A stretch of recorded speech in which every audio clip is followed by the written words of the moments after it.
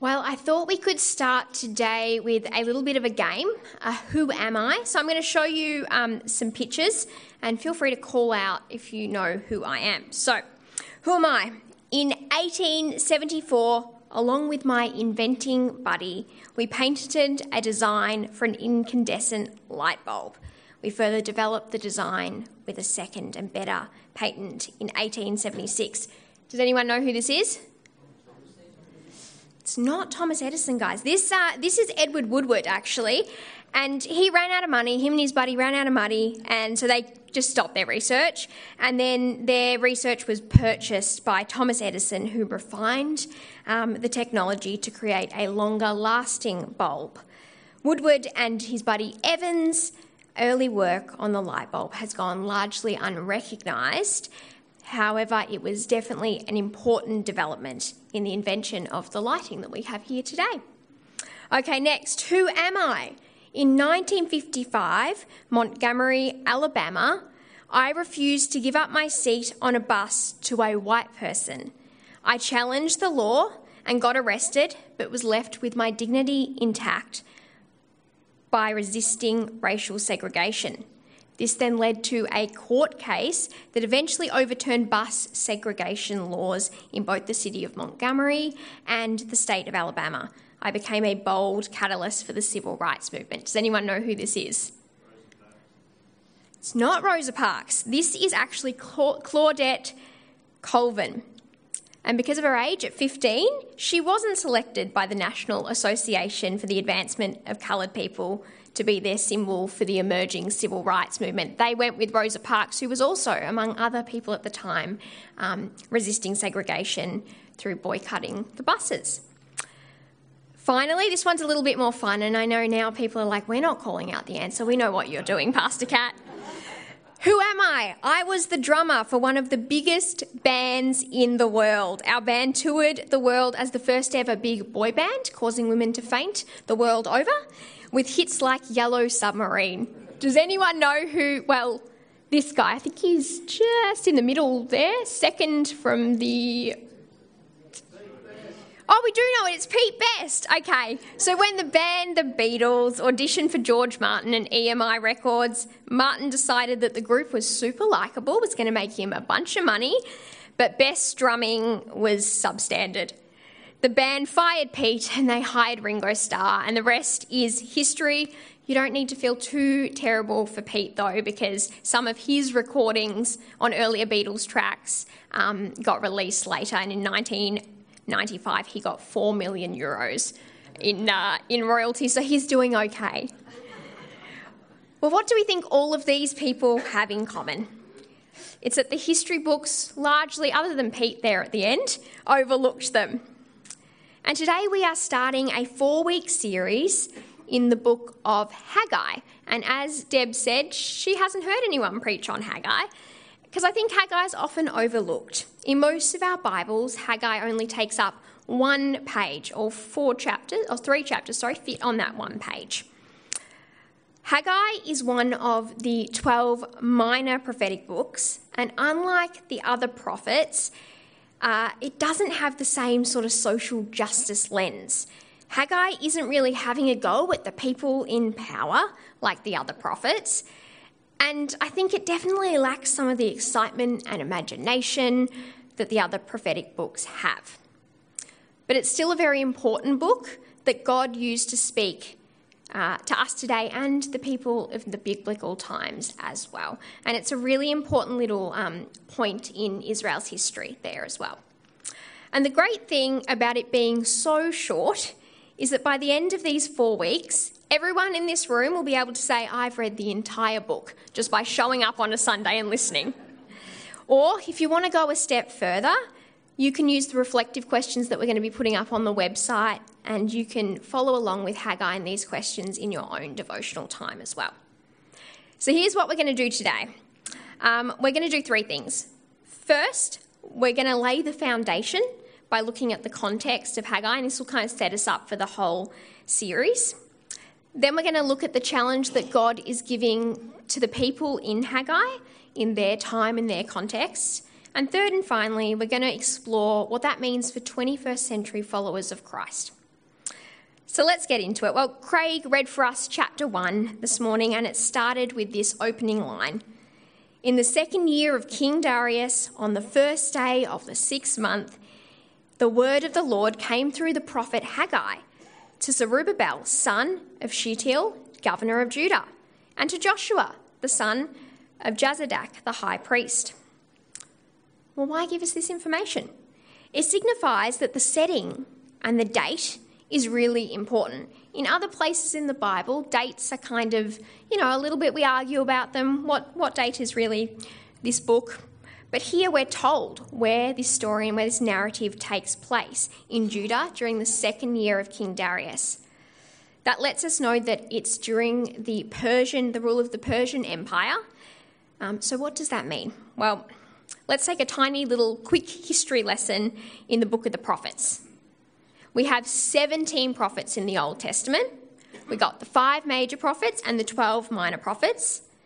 And most of the prophets are speaking before the Babylonian exile. In the time when you had the southern and the northern kingdom, they were split. And for centuries, these prophets were speaking in that context and saying, hey, if you guys don't wise up, if you don't stop breaking your covenant with God, the rising powers of Babylon, they're going to come and they're going to take over and they're going to destroy Jerusalem.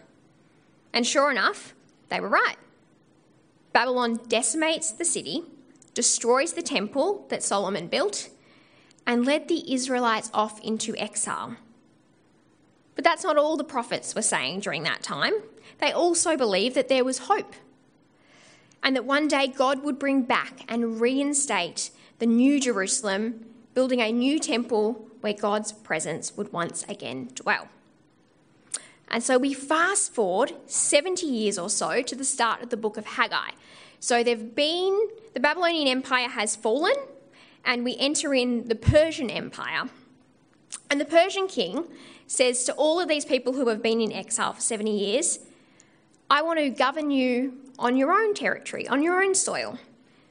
This means that the exiles weren't only allowed, but they were encouraged to return to their homelands. And they were allowed to practice their own religion. And they were even sponsored to build the temples, because it became a place where they would then go to pay taxes back to the Persian Empire. Not everyone, however, took advantage of this policy. Many chose to remain in Babylon. It had been 70 years, generations had passed, and they'd made a home there. But we're told in the book of Ezra that 40,000 people chose to return under the leadership of Zerubbabel. But when they arrived back in Judah, they found that their homeland was impoverished, left in rubble from that Babylonian siege, and so they began to rebuild the city. The very first thing they do ahead of building anything or the temple was to rebuild an altar to God to come and worship and bring sacrifices. And so Haggai is speaking to Zerubbabel 18 years after the first exiles return home. The whole book that we're going to read is only set over a 4-month period. So now that we have our sort of foundation that's going to carry us through this 4-week series, we're going to look at today's specific passage and the challenge that God issues to the returned people. So here we are, 18 years after their return. I want to ask you, if you'd been back somewhere for 18 years, what do you think you would have managed to rebuild? Now, you don't have tractors, you don't have all the great, construction stuff, but what do you think would have been your priorities if you were them during that time? Well, we're told in verse 2 what they prioritise. The people have said to the Lord, the time has not come to rebuild the Lord's house. And in response, we get this big challenge from God through the prophet of Haggai in the form of a question. God says to them, is it a time for you yourselves to be living in your panelled houses while my house, this house, remains in ruin? God here is calling them out to say, well, you've managed to rebuild your own places and they've got nice fancy panelling, but you've left mine for 18 years in complete ruin. And so God goes on to confront them further and tells them, be careful of your ways. You have planted much, but you have harvested little. You eat, but you never have enough. You drink, but you never have your fill. You put on clothes, but you're not warm. You earn wages only to put them in a purse that seems to have holes in it. God then instructs them what they must do next and challenges them to build his house. Go up into the mountains and bring down timber and build my house so that I may take pleasure in it and be honoured, says the Lord. You expect much, but see, it turns out to be little. What you brought home, back to Judah, I blew away. Why, declares the Lord Almighty? Because of my house, which remains a ruin, while each of you is busy with your own home. Therefore, because of you, the heavens have withheld their dew and the earth its crops. I called for a drought on the fields and the mountains, on the grain and the new wine, the olive oil and everything else that the ground produces, on people and on livestock, and on all the labour of your hands. So we're shown in these verses that for all of their effort, for all that they have done to promote their own needs ahead of the Lord's, it's all subpar. They remain cold. They remain hungry. They are never really flourishing. And we see similar themes throughout the Old Testament, a correlation between obeying God and being blessed and disobeying and being cursed. Though we know that this type of cause and effect theology is kind of turned on its head when we get to the New Testament, when we get to Jesus, and we're going to explore that in a moment, so we'll just park that. Although it could be easy to blame the people for putting their own needs ahead of rebuilding the temple, we know that in this context that we explored earlier, it indicates that they don't actually do so, firstly, out of selfish focus on their own luxury. Rather, it's a time of hardship. They've arrived in a rubble, barren land, and they see their own survival as taking precedent. I think this is a common problem for us as well, that during the difficult times in our lives, we find it easy to withdraw from serving God and serving others. We say, oh, we'll come back to it, claiming that we need all of our resources to meet our own requirements just now. The difficulty of life becomes an excuse for centering our existence on ourselves. We take the gifts and the resources that we do have and we hoard them for ourselves. The very thing that we might use in the Lord's service and the service of others, we keep for ourselves. Like the 40,000 who returned to Judah, we too are all guilty of building our own houses with great passion while neglecting God's. However, the reading today does then go on to tell us that the 4,000 do indeed obey God. They commit to rebuilding the temple, and the Lord speaks a final time through Haggai and says, well, while you do this, I am with you. So in our first two sections of today's message, we've explored the context. We've explored the message that God had for these people in Judah at this time about priorities, their priorities, and rebuilding the Lord's house. But what on earth does that mean for us here today? Well, this is not the part where in David and Michelle's absence, I announce a big building project and say, okay, guys, cough up your finances. I'm not going to tell you to give large sums of money over and then watch as God blesses each and every one of you with a new sports car and a bigger house and a better life for your material giving and your faithful giving.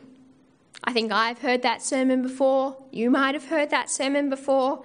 And I think it's taking Haggai completely out of context.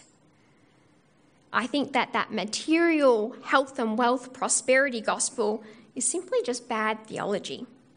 A theology that we need to leave in the Old Testament because Christ came and transformed it. As I was reading a commentary on Haggai this week, I especially like this quote. It said, "The problem with such an approach to this passage is that our focus is not on Christ, but simply a more effective materialism. We treat seeking God as a means to building our own kingdom, not God's. Whether the form of that kingdom is a bigger, better local church that we can boast in, and a better ministry or personal prosperity and fulfilling relationships, we replace a failing pragmatism of take care of yourself first with a more successful pragmatism. Look out for God so that God will take care of you. A bit of a vending machine of, blessings in, blessings out. This attitude explains why our instinctive question for the book of Haggai is, well, did it work? In other words, did rebuilding the Lord's house in fact lead to better harvests and a more satisfying life? Did it boost the land's productivity? Did God open the floodgates of heaven and shower his people with their blessings? Well, here is the thing that we're going to discover as we read on over the next couple of weeks. Haggai is actually completely silent on whether they experienced a change in their material well-being, because that's not what the prophet is interested in. Because building God's house isn't about their blessing, it's simply about reinstating God's enduring presence with his people. The same can be said for us. Building God's house means far more for us than simply writing a large cheque to the church building fund. The visible symbol of God's presence among us is no longer a temple, it's no longer a church building. So what then is God's house in our 21st century context? Well, according to the New Testament, the symbol of God's presence amongst us is the body of Christ itself. Jesus is personally the fulfillment of everything that the temple and the tabernacle symbolised. And we know this because in John chapter 2, Jesus says, well, destroy this temple, and in 3 days I will raise it up. We know that Jesus isn't talking about destroying a building, not the physical temple. He's talking about himself, his own body. That on Good Friday, his body was going to be teared down and destroyed. And 3 days later, on Easter Sunday, it would be raised up. That his body itself was the new temple of God, the physical representation of God in the midst of his people. But now that Jesus has gone to heaven, where's God's temple? Well, God has poured out God's Spirit on the church. God is present in the world in us, not us individually, but us as his collective people. Remember that when I say church, I mean the community of people, not a building. The church is the place where people around us experience the presence of God in this world here and now. In the church, in our communal life, we who are Christians are being built as a holy dwelling place for God by his Spirit, as it says in Ephesians. In our communal life, we together are the new temple that Christ came to build, the visible symbol of God's activity here and now. For us then, building God's house means serving God in the task of making evident his presence in our world and in our communities. For us, building God's house is a task far beyond our own capabilities to achieve. Building God's house is ultimately a task that will be accomplished not by our own efforts, but by Christ's. So God is the one who is building up this new temple, the church, who is guiding and feeding our communal life by his Holy Spirit.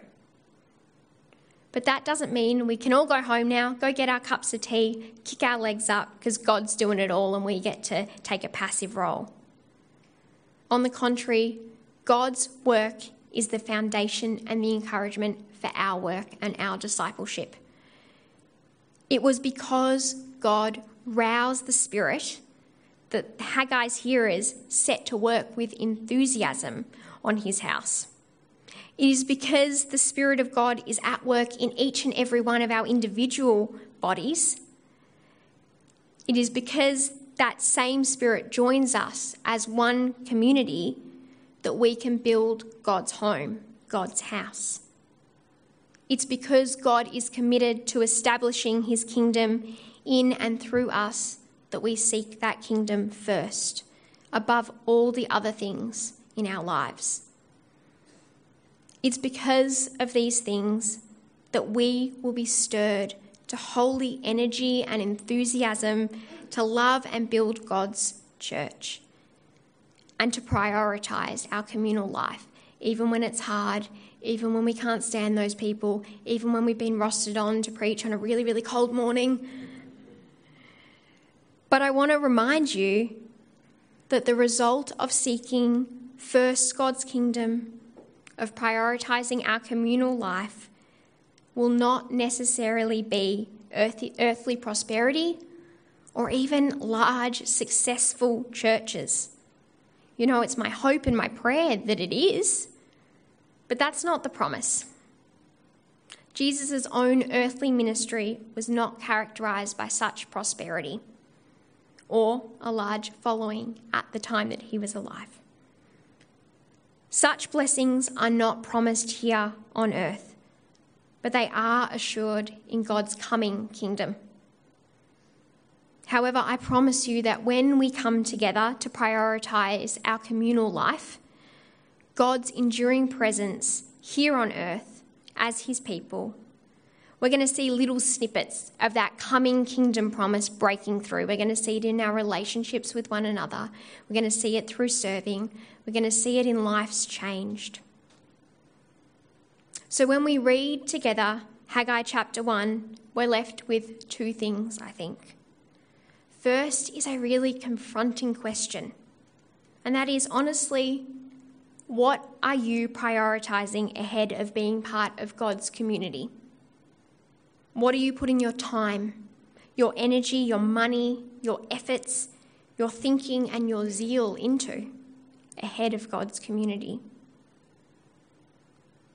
And the second thing that Haggai leaves us with is an invitation to join in the community of God's people fully here and now on earth. Whether that's here in this church community at BMBC, getting to know and serve together, or whether it's being part of another Christian movement, community, or organisation. How will you more fully commit to joining in communal life of God's people? Well, let's pray together. Loving God, we thank you for your message throughout your whole scripture, in the big popular books, but also in these little ones like Haggai. We ask this morning that your Spirit would help us to search ourselves and identify what it is that we are really prioritising, and that your Spirit would encourage and challenge us to be more full members of your communal life, your temple here on earth now. And we pray that as we prioritise your kingdom, that it would come here on earth as it is in heaven. We ask all these things in your mighty name. Amen.